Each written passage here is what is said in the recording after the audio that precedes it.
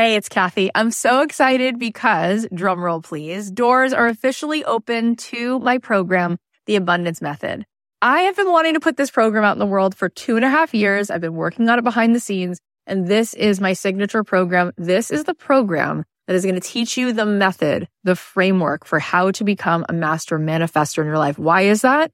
Because everything is vibration. We live in a world that is atomic. That means the world is made of atoms, which is energy. 99.9% of every atom is energy and less than 1% particle. So in order for us to manifest in our life, we need to become the highest vibe possible and to sustain that. This program is going to show you how to meditate and how to set your day on the right track so that you have a practice that can help you project your amazing energy into the world, which will bend the 3D, which will help you manifest in ways that you won't even believe. This is a transformative live 10-week program. It is designed to help you on this journey of spiritual awakening. It's going to give you tons of tools. I'm going to show you how to change your energy, master the manifestation once and for all. This is the first program of its kind. We're actually trademarking all of this framework because it is something that is so unique, and I think you're going to be so excited about learning it. Also, there are some bonuses right now. If you sign up, you're going to get an exclusive podcast so that you can be listening to this program. If you can't make the live Zoom calls, we can give it to you on a track so that you can be listening to it like you do a podcast. Also, you're going to get a pack of 10 meditations from me. And you're going to be getting a training that I just gave, a workshop called Permission to be Rich, one of the best workshops I've ever done, which you will love. And there is a platinum level to this program. If you choose the platinum level, not only do you get extra coaching calls with me, you also get extra mentor support, but this is really cool. You also get a retreat included. My retreats are normally $3,000. You will get the retreat for free included. Plus, you will get a front row seat at that retreat because you will be on the platinum VIP track at the retreat. All of this is here for you. I'd love to see you in this program. I want to see you tapping in, turning on to that electricity within you so that you can find your way to the life that you were born to manifest for yourself. You can join us now at kathyheller.com/join. I cannot wait. Get on in there, see what all the excitement is about. It's going to be so much fun. It's not worrying so much about step 7, right? Like today, you need to worry about step 1. Like you need to do one thing today.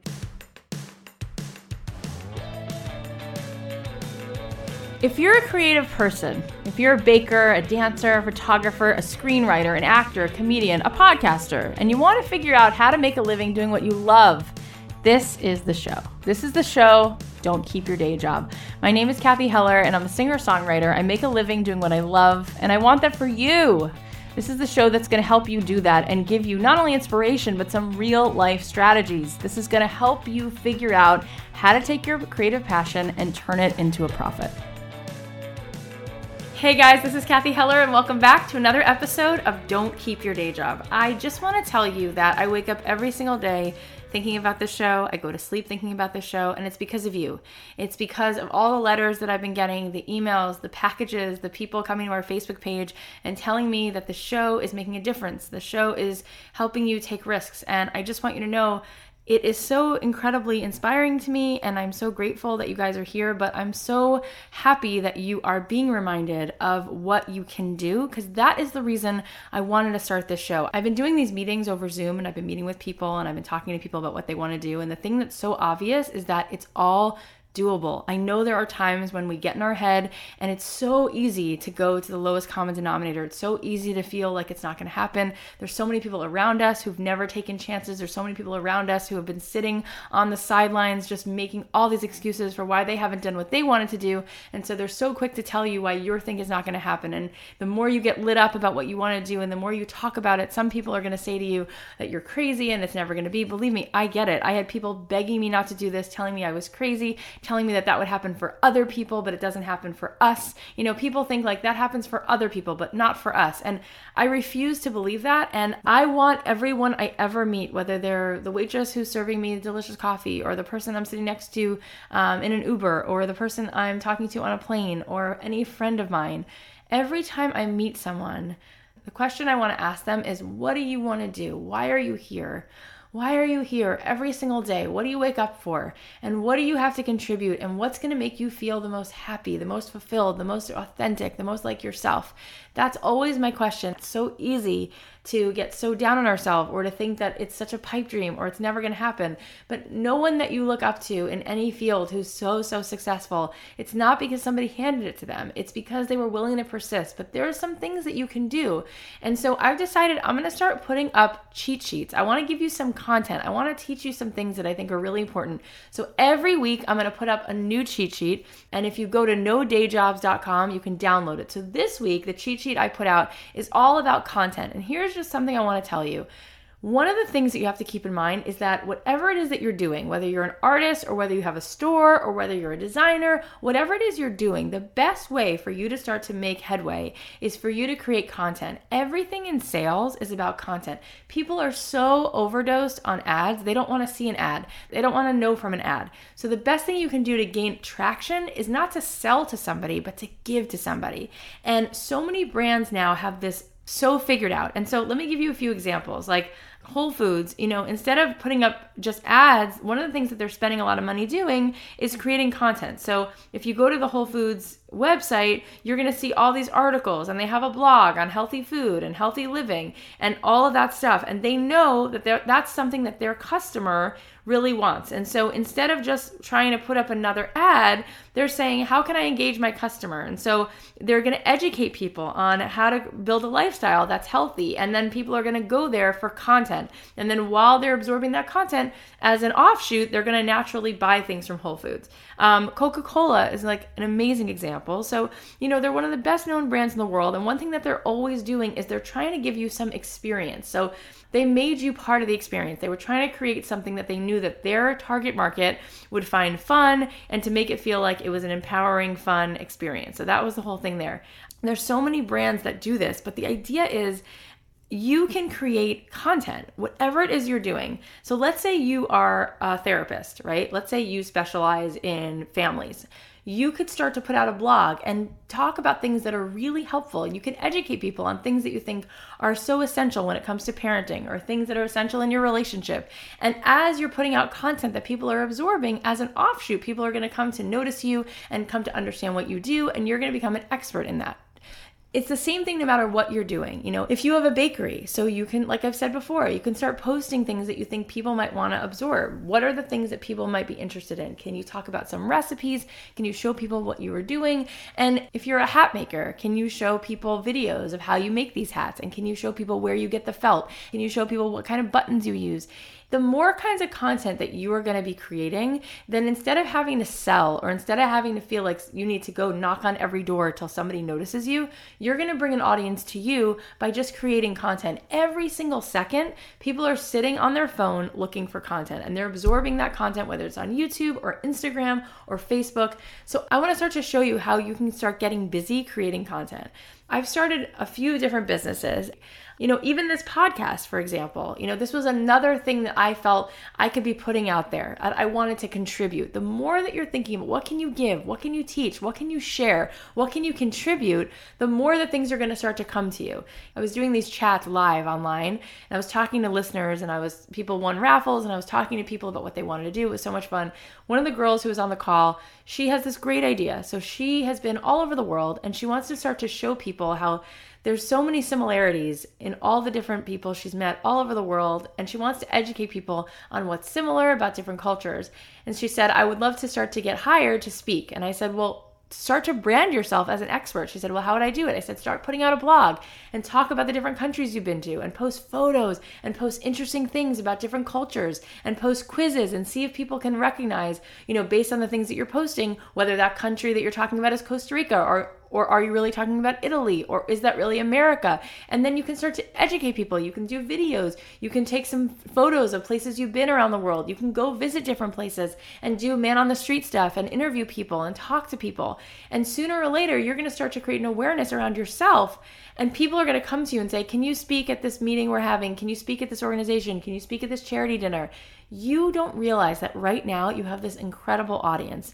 You have people right now waiting to absorb the content that you have to put out there. Years ago, we didn't have anything like this. But now, if you can create content that's interesting, if you can create content that's fun, that's entertaining, that's educational, that contributes, you don't realize it, but every single day, online magazines and blogs and print magazines and and TV shows and morning shows. Everyone's looking for content. So that's another thing.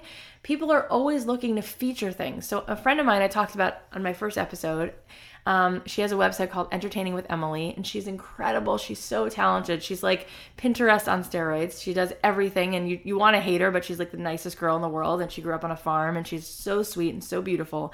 And she creates gorgeous content because she makes these incredible parties, and she makes all these handmade party favors and all these beautiful posters. And if you walked into her house, you'd never want to invite her to a party you threw because everything she does is so amazing.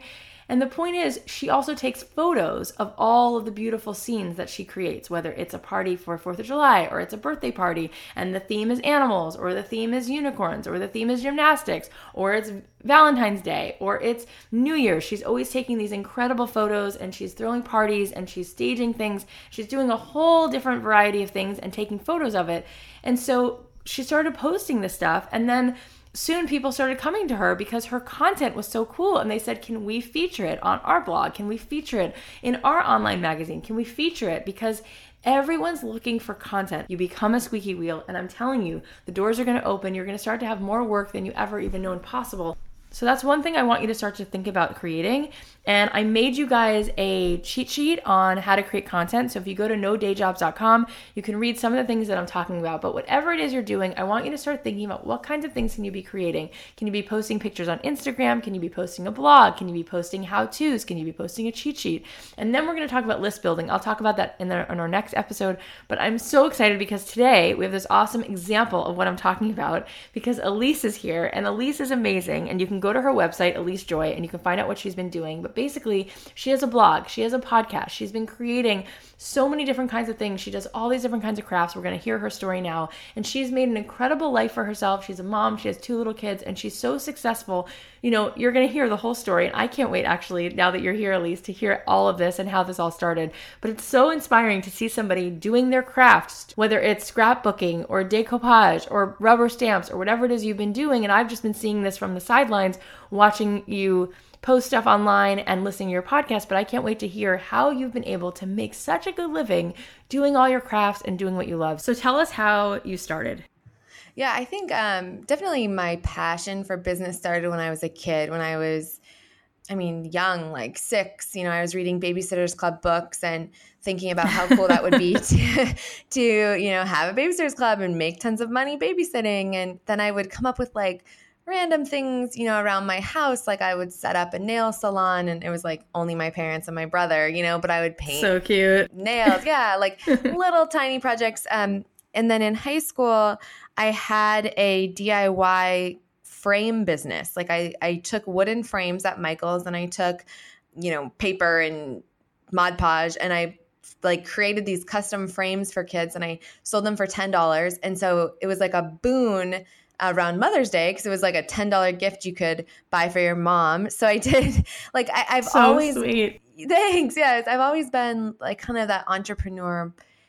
How old were you when you were making those frames for Mother's Day? And yeah, that big boom. Yeah, the frames was 7. I was 17, and I think my profit was not huge. I think I made $1,000. I had a spreadsheet though, and I tracked. But $1,000 for a 17-year-old is a lot of money. Yeah, it was a big deal, So I definitely have always liked that. I went to college for business, and I was business administration with an emphasis in marketing. And marketing in 2003 through 2007 was so different than it is now, right? It's so traditional. So at the time, then there wasn't social media. There wasn't really internet marketing in the same way at all, other than like garish banner ads. And so what I learned marketing wise, I think was very different at the time, but that was what my focus was.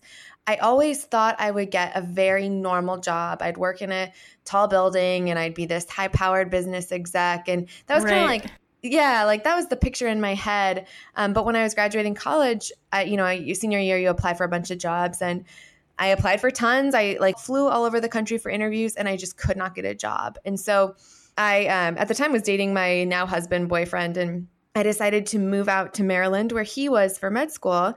And I just moved in with him and got a job working at a retail store. So that was my first job out of college. I was making $9 an hour.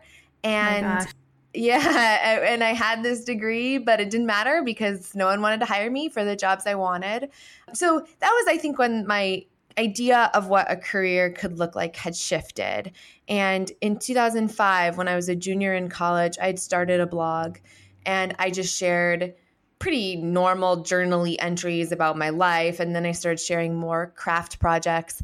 And so those two things, not getting hired and starting the blog, kind of became the catalyst for getting things rolling and becoming self-employed. Wow, so cool. So what happened with that blog?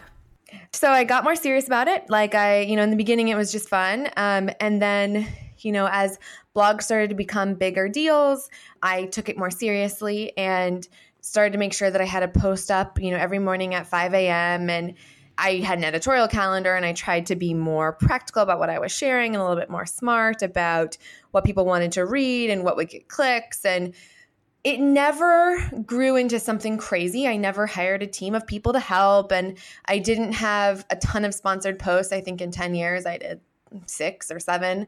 I made some money from affiliate programs, but very little money from advertising. And instead, the blog was just sort of a funnel that I used to help sell various products and workshops and things that I was working on. So cool. I love this. I love this. I always said, my blog is not my business, but my blog fuels my business.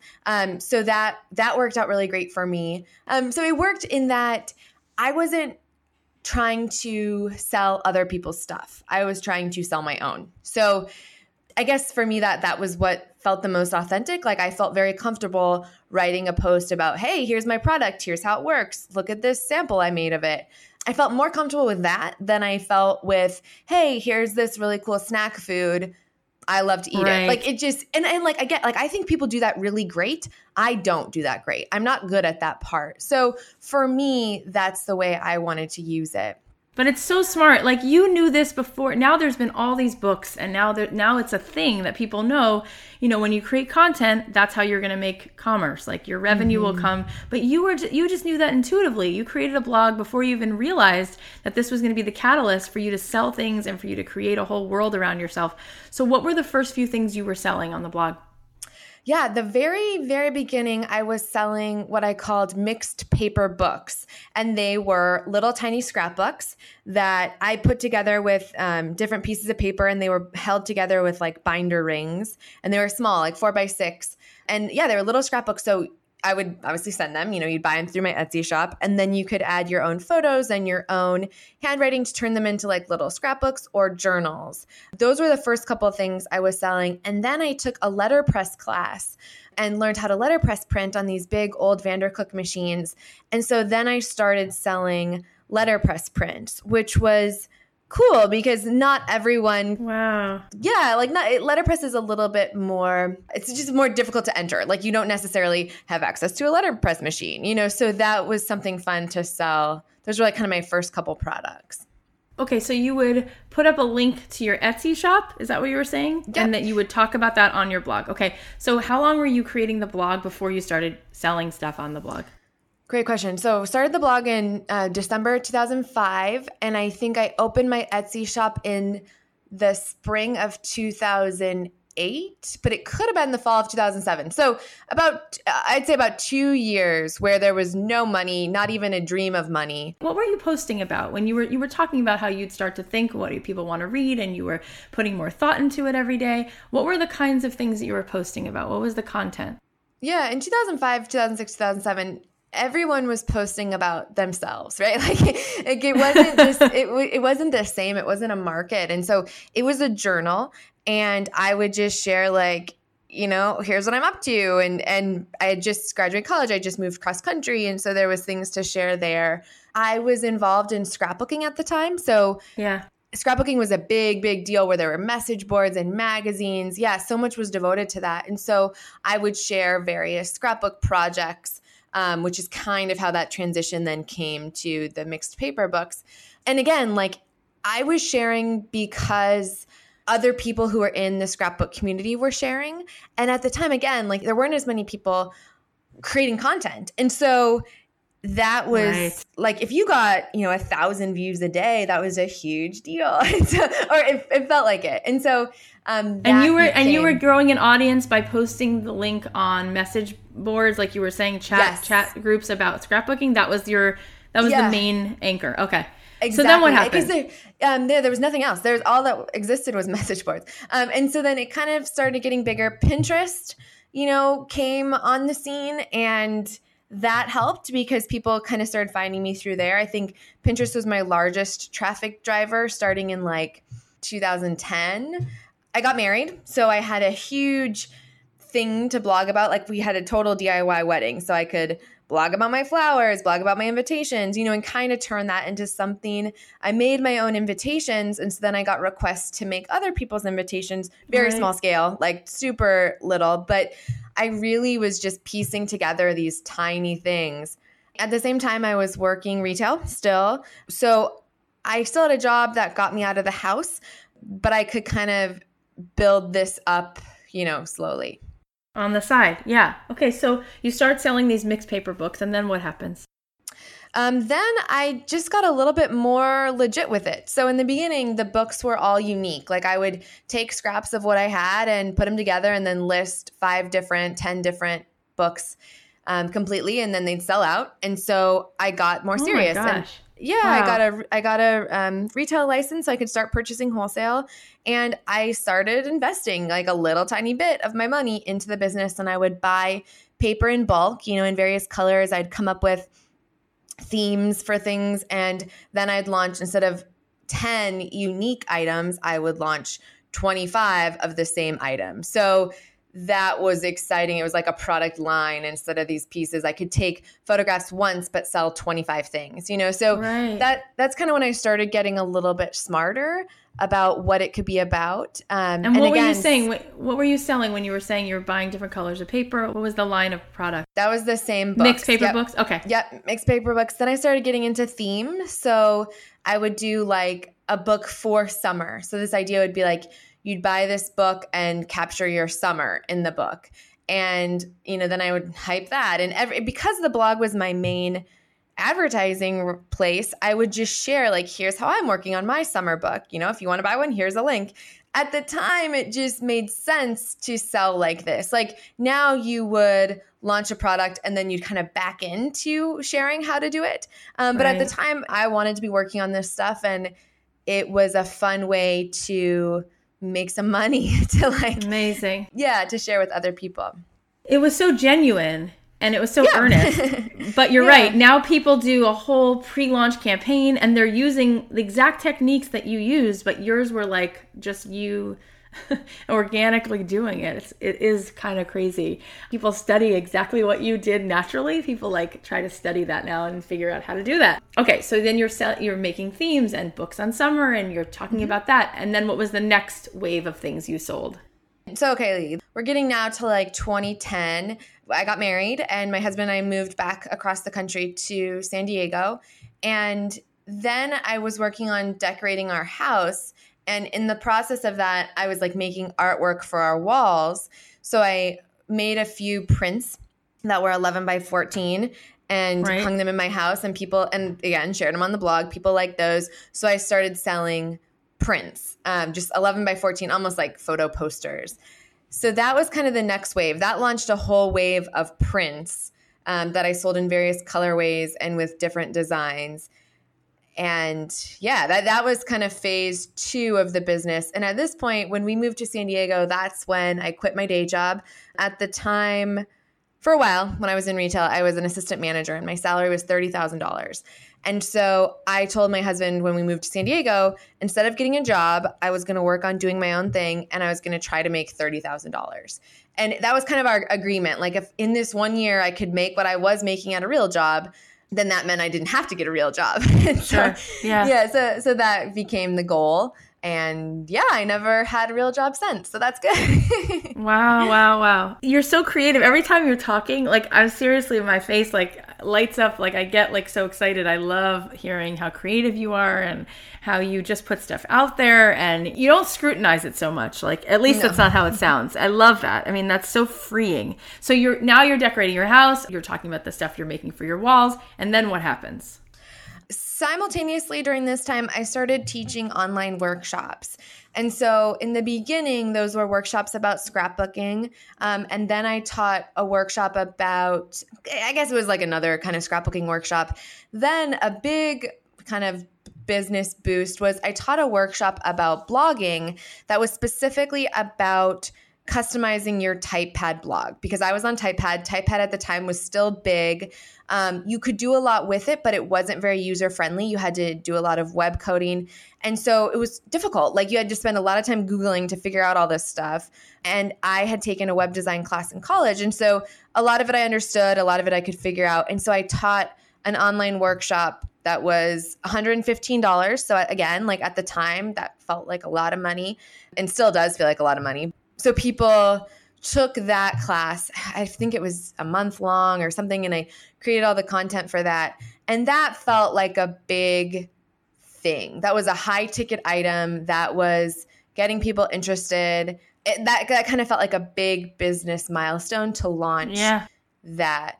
So that was next. Wow. How many people wound up taking that class? The first class, I capped it deliberately at 35 or maybe 40 because one of the things I offered in the class was like one-on-one help. And so I was going to, so I was very nervous that I'd be inundated with questions and it would be terrible. But as usual, there's always like one or two people who are tons of questions and then everyone else doesn't have any questions. And so that worked out great. I think I reran that class 4 times, always with about 40, 35 people. Amazing. And I would run it like every 6 months. Yeah, that's amazing. You probably made like $20,000 from just doing that. Not bad. Not bad. I'll do it. It's not frames, but it was good. Yeah. Okay, so then what happens? The next thing I did after that was I launched a rubber stamp business. So again, this was a project where I was still like doing a lot of paper crafting and I wanted really simple rubber stamps. And at the time, there didn't feel like there were a ton on the market. So I made my own. Like I ordered custom stamps for myself, shared them on the blog. They were popular enough that I launched a line of stamps and I kept that going for at least 18 months, maybe 2 years. And I would just come out, every 4 months with new designs. And those sold really great, but they were expensive to produce and you can't charge that much for a stamp, right? So I was doing massive quantity sales, but my margins were like $3, so it takes a lot of $3 sales to turn into a business.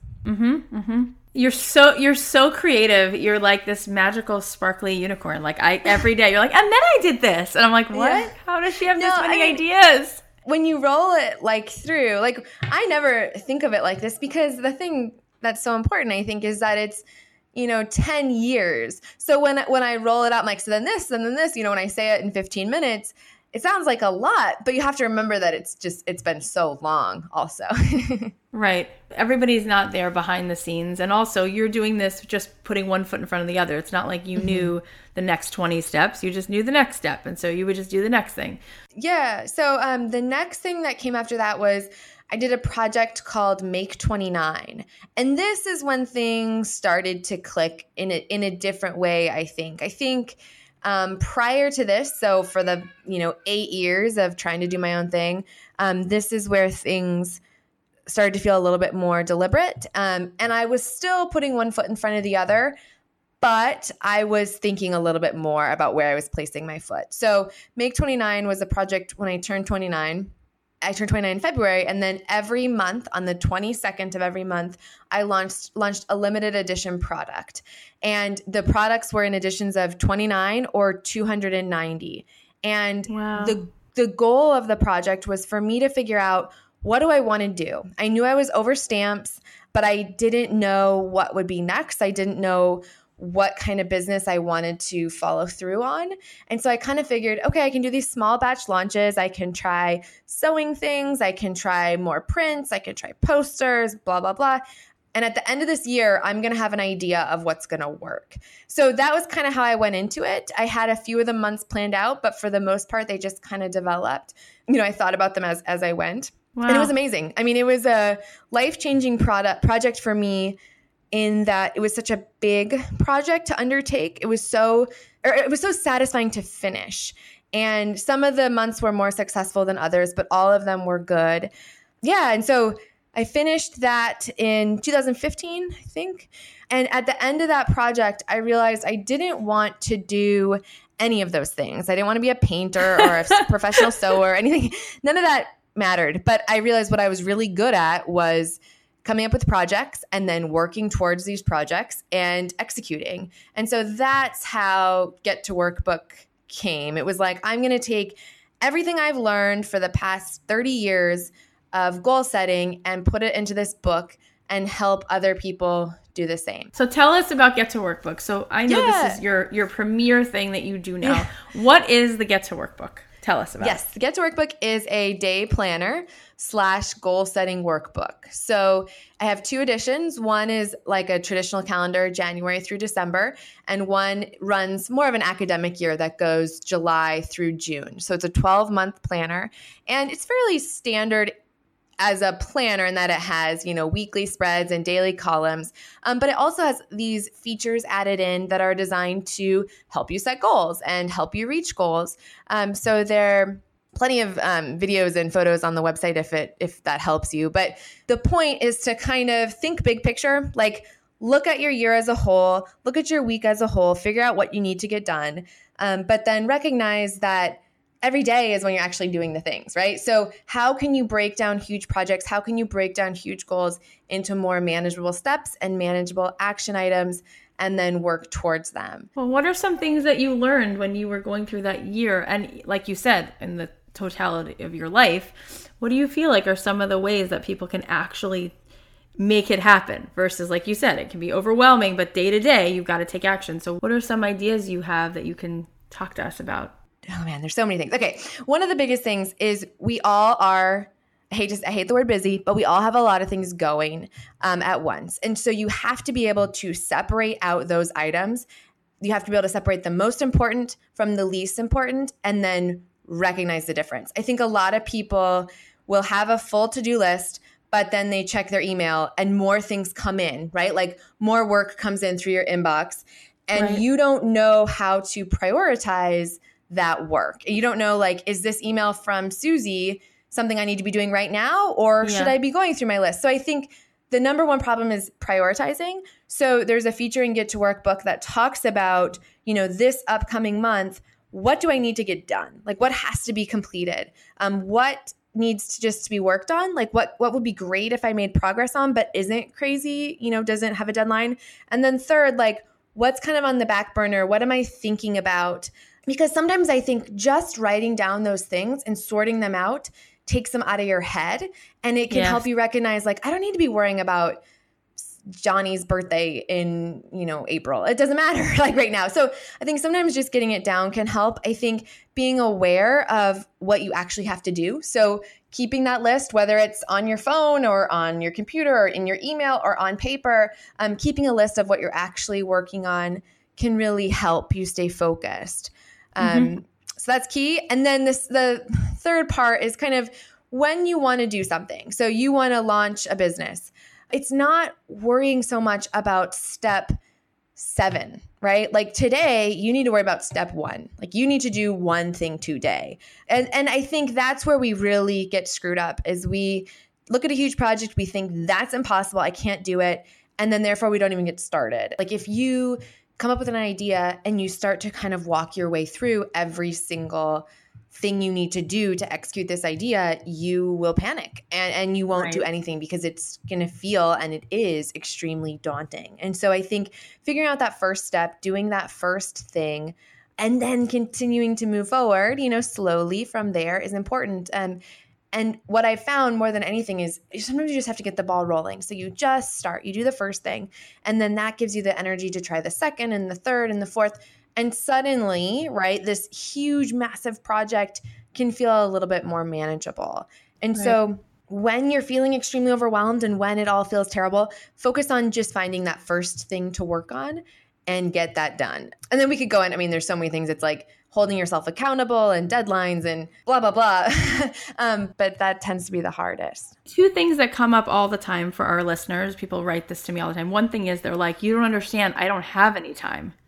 How do you carve out time when you're pretty sure that you don't have it? Like you're working your job, you've got kids. I get that, but there's got to be a way for people to carve out time. So what do you think? Yeah, very fair. I think that's a real thing. Feeling that stress is a real thing.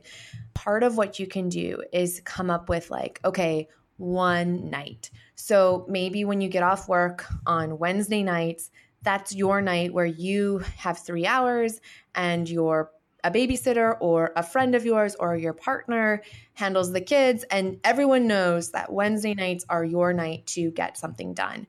And then on that Wednesday night, like you hole up in the bathroom of your house, or you go to Starbucks, or you get out and you work on whatever that project is, whatever you need to get rolling. And there's no distractions. You don't spend that time on Instagram. Like you really separate for that. I think there's got to be 2 hours a week that you can devote to you and to whatever that project is that you need to be working on. And you're probably thinking 2 hours isn't enough. I need 15 hours. Yes, exactly. Right. People say that all the time. Yeah. And it's like, well, what have you done with 2?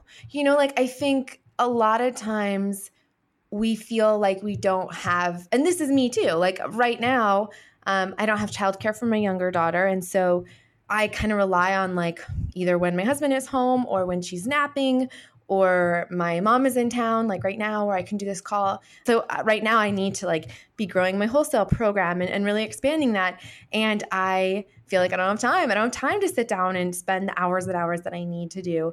But what I do know is that I can break it up into chunks and come up with really specific things. And then when I get that time, like when I do have that 2 hours or when I do have that help, like really work. And I think it's hard. It is so difficult to get yourself in the mood to really crank it out. But there's like nothing as like fueling and exciting as when you are able to get there. The other thing that comes up, I was saying there's two things. The other thing that comes up is people feel like they're afraid to start because they think that they're not good enough or they're not ready enough or they don't want to put it out there because they don't have it all figured out. Like everyone has this self-doubt stuff, and you being able to go for it and create as much as you created, you have some confidence.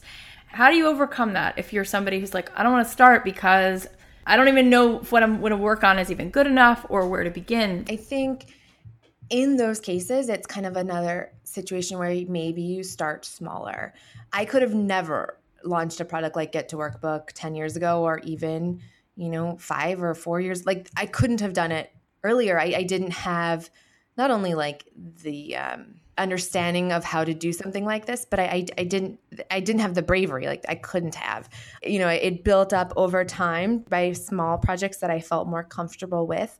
Right. I think that there is though an important part where any risk you take is going to feel uncomfortable. So if you think that the sign to get started is you're going to feel comfortable and confident, that sign is never coming. Like that will not happen.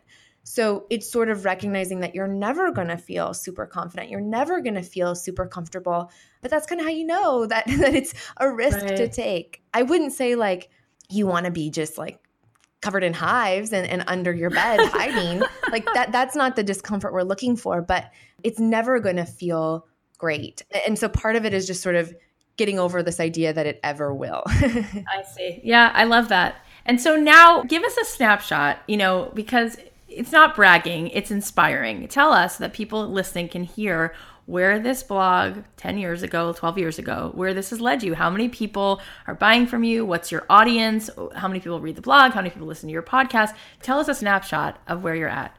Yeah, good question. So the blog, I stopped writing the blog when right before my younger daughter Piper was born, because so this is something interesting. But I was feeling like I needed to pull back, and so I wanted to be selling Get to Work book. I wanted to be doing my job, but I didn't want my life and my job to be overlapping as much. And so I no longer write the blog daily. So if you go to it, it's at enjoyitblog.com. You'll see 10 years of archives and you'll see a few posts from the past year. So that I no longer do. I couldn't tell you what my numbers are on that. With the podcast, again, I'm kind of on a little hiatus. I'll be coming back in July. My listens are not crazy. I think my episodes are downloaded right now like 12 to 14,000 times, which is great, but not like insane. I think that's amazing. Yeah. And then with Get to Work book, I sell about last year in just product sales, $500,000 worth of gross. So that's where amazing. So how many did you sell? So with Get to Work book in the summer, almost 3,000, in the winter, 4,000.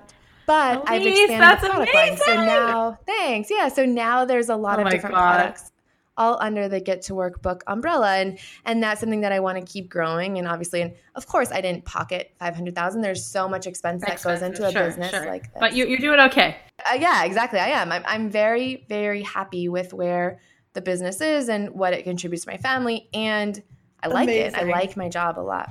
You're making more money than some people who are lawyers and doctors doing something that you absolutely love. That's 100% authentic to your personality, and you're contributing. Yeah, you're contributing to the world. Well, I'm making more money gross than some lawyers and doctors. Well, yeah, my take home is smaller. Still, and you're not even having to work full time. It's incredible. Thank you. Yeah, I'm excited. Wow. So, what are the other products that you're selling? So now under the Get to Work book umbrella, there are planner accessories. So there's like a bookmark that snaps into the book. And then there's a lot of different notepads that kind of take the features of the book. So there's a perpetual calendar notepad where you could look at a week at a glance and, create your to-do list on there. There's sticky notes and washi tape, even enamel pins made out of the artwork and wall calendars. And so I didn't think about that. Like when I came up with Get to Work book, I wasn't thinking, and then this could be a product line and blah, blah, blah. But, as you work on something and you see what works and you see what customers are responding to, you can adjust. And so, okay, a couple things. This is amazing. Okay.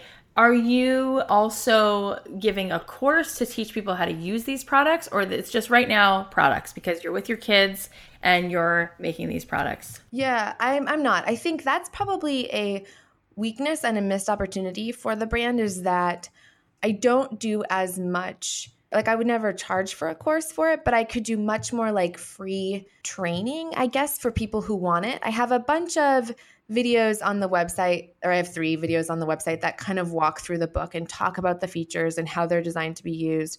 I use Instagram as my main marketing tool, and I showcase what people are doing with the book. So very cool. That's awesome. Yeah, that helps for sure. Without a doubt, I notice sales increase when I promote something very specific on the Instagram feed, how it's been used.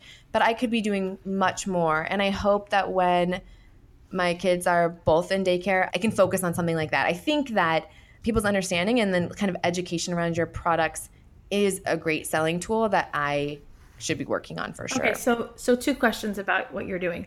One is, how do you get the stuff made? Let's say I'm listening to this and I'm so inspired, I want to buy the Get to Work book and then start working on a project. How are you getting your stuff made? When you're making a notepad, where is that being created? So that's the number one question that I tend to get. I think it's the number one holdup for people, is they're like, I don't know how to produce my products. Right, exactly. And my answer is, I don't necessarily either. I spend a lot of time on Google. So the book itself and all of the notepads right now are printed up in Portland, Oregon. The reason for that is my designers are from the design from Jolvi and Friends, which is also up in Portland. And they had this connection for a printer up there. And I went with him, and he's great. Like the product has been great. I'm happy with the paper. Everything's good. So right now, notepads and books are printed up in Portland. Other items like the bookmarks, I Googled and got samples and worked with a couple different companies So this is what it means to be resourceful. Like you don't have a factory in your back bedroom, but you find it. You find someone who's going to create it for you. Exactly. Yeah, you do. And you ask them questions and you send them emails and you demand samples and you ask what can be custom and what cannot and what are the minimum quantities. And it's really creating a back and forth. It's getting comfortable. It's all doable. Yeah. Oh, my other question is, so you mentioned Instagram, but what are all the avenues now? What are the platforms in which you're selling the Get to Work book and anything else you're creating? I sell everything through my website is hosted by Big Cartel. So it's nothing crazy fancy at all, but it looks great. It works fine. So I sell through Big Cartel. My Instagram is by far my main driver. That's the platform that I am the most passionate about. So it's the easiest for me to use. Mm-hmm. I have a virtual assistant who monitors my Get to Work book Facebook page, but I don't use Facebook. And so it's not a great method for me to interact with customers, but of course there's a ton of customers there. So it's good to have that. And then everything is obviously Pinterest friendly, but I don't use Pinterest really as a driver myself. So, I hope that people pin and then buy it through there, but that's not something I tend to do. So what your main driver is Instagram? My main driver is Instagram, yes. Interesting. Because there's obviously tons of stuff you can be doing, but you've set up your life so that you can have time with your girls and time to do your work, and you're not doing every single possible avenue, but the one that you're using is clearly working. I mean, look what's come from just that. Yeah. And it's not to say that, like, I can't tell you, I think every day I get emails about, here's how you can improve this, here's how you can be doing this. And, I'm just on like some sort of chain where they send it to everyone. Yeah, I'm like, well, I'm happy with where I'm at. And I'm at a season of my life where I'd rather do less than more. Like, of course, that means less money sometimes, but I feel like it's manageable right now. And I think that's probably one of the most important things while my girls are so little is that what I'm doing feels manageable. That's not to say I don't have days where I'm completely panicked, but most days I wake up feeling comfortable and confident with what's on my list. And that feeling to me is worth so much more than eyeballs. So I'm trying to kind of keep it there. Amazing. It's such a cool story, and I love how healthy you are. Like you're still that same girl who clearly came from such a magical place because here you are, you've sort of figured out the ingredients to being successful, and you're still doing it in a way that feels measurable, that feels like you can handle, that feels like you can still give it your all and love it. That's very unique. I don't think everybody is in that spot.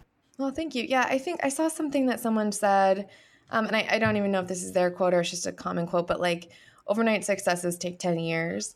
And I haven't related as much to something as that. I don't think that there is a shortcut. I think it's about trying a lot of things. I think I was in the right place in the right time. Like I started my blog at the right time and I invested in different things slowly enough, that it could kind of grow. It never snowballed. It just kind of got a little bit bigger, but I was like getting stronger at the same time. So it's kind of like, as your kids grow, you can carry them because you're getting stronger as you're carrying them as they're growing. So they're growing, but you're getting stronger. And so I think that's kind of how this has just been. It's like I've taken on new things as I've gotten a little bit better at doing it. And then that's allowed the business to grow. That's a terrible analogy, but no, it's not. It's great. So 2 last things. Number 1, where can people find your stuff? Just give us clearly the website you want to send people to for the Get to Work book or whatever. I would say the best place to start is elisejoy.com because if you go there, you can get a link to my social media sites, my blog, and Get to Work book. But yeah, Get to Work book is at gettoworkbook.com. But Elise Joy is like my online hub.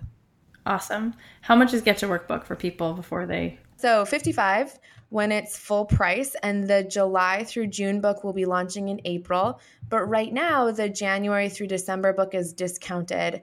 It's 15% off with free shipping. So right now it's like $46.79, $75. That's awesome. Okay, and finally, if you're talking to someone, you're having coffee with someone who's so inspired by you, and they also have this dream, but they haven't taken the steps you've taken, what's your advice? It's so hard to not be trite. I think that my advice is to start small and focus on something that you can do today to get closer to what you're trying to do. don't panic, like don't let yourself get overwhelmed, and realize that there is a space for everyone's idea. I think that's it. I think there's always a space for a good idea. So don't worry so much about being the fastest or the cheapest or the best. Just if you have a good idea, work on that first step to turning it into something. God, I love that. That's so nice. Okay, I said that was my last question, but my final question, when you have moments, which I think you might, although it doesn't seem like you do, but if you ever have a moment where you feel like you hit a wall, how do you recommit yourself when you're feeling that scared, overwhelmed, or just that self-doubt? Like, how do you keep going? What do you think of? What do you use? How do you get back on the bike? Yeah, awesome question. I hit walls all the time, both personally and professionally. And I think what helps me is like realizing that this wall is not different than other walls I've hit. So whatever current crisis you're in usually feels like the worst crisis ever because you're in it. But I think that what I like to try is just perspective on like kind of reminding myself, remember when I got through that, or remember when I did this, or whatever. And so that kind of helps me realize that this will not be the end. And then I think the second thing that is important is you have to give yourself downtime. Like we can't be 100% productive and up all the time people. You can't do that forever. And so you have to allow yourself to kind of have those down moments and realize that you'll get it back. But there's kind of value, I think, sometimes in like letting it be. Like being a little bummed is not bad. This was so much fun. Thank you so much for sharing all this with us. Everybody should go check out and get the Get to Work book. It makes a lot of sense to start working on things every day. So thank you so much. Yeah, thank you. What a pleasure. And that's so kind. So thank you. Oh, that was so much fun to listen to. I love that story. I love how you've created a life for yourself, doing what you love, making an amazing living, and you have 2 little girls and you're just doing it all. Okay, so here are some of my takeaways. Number 1, sometimes less is more. You don't always have to look for more. Do what's manageable. You can be happy with where you're at. Number 2, sometimes overnight successes can take 10 years. Sometimes they don't, but sometimes they do.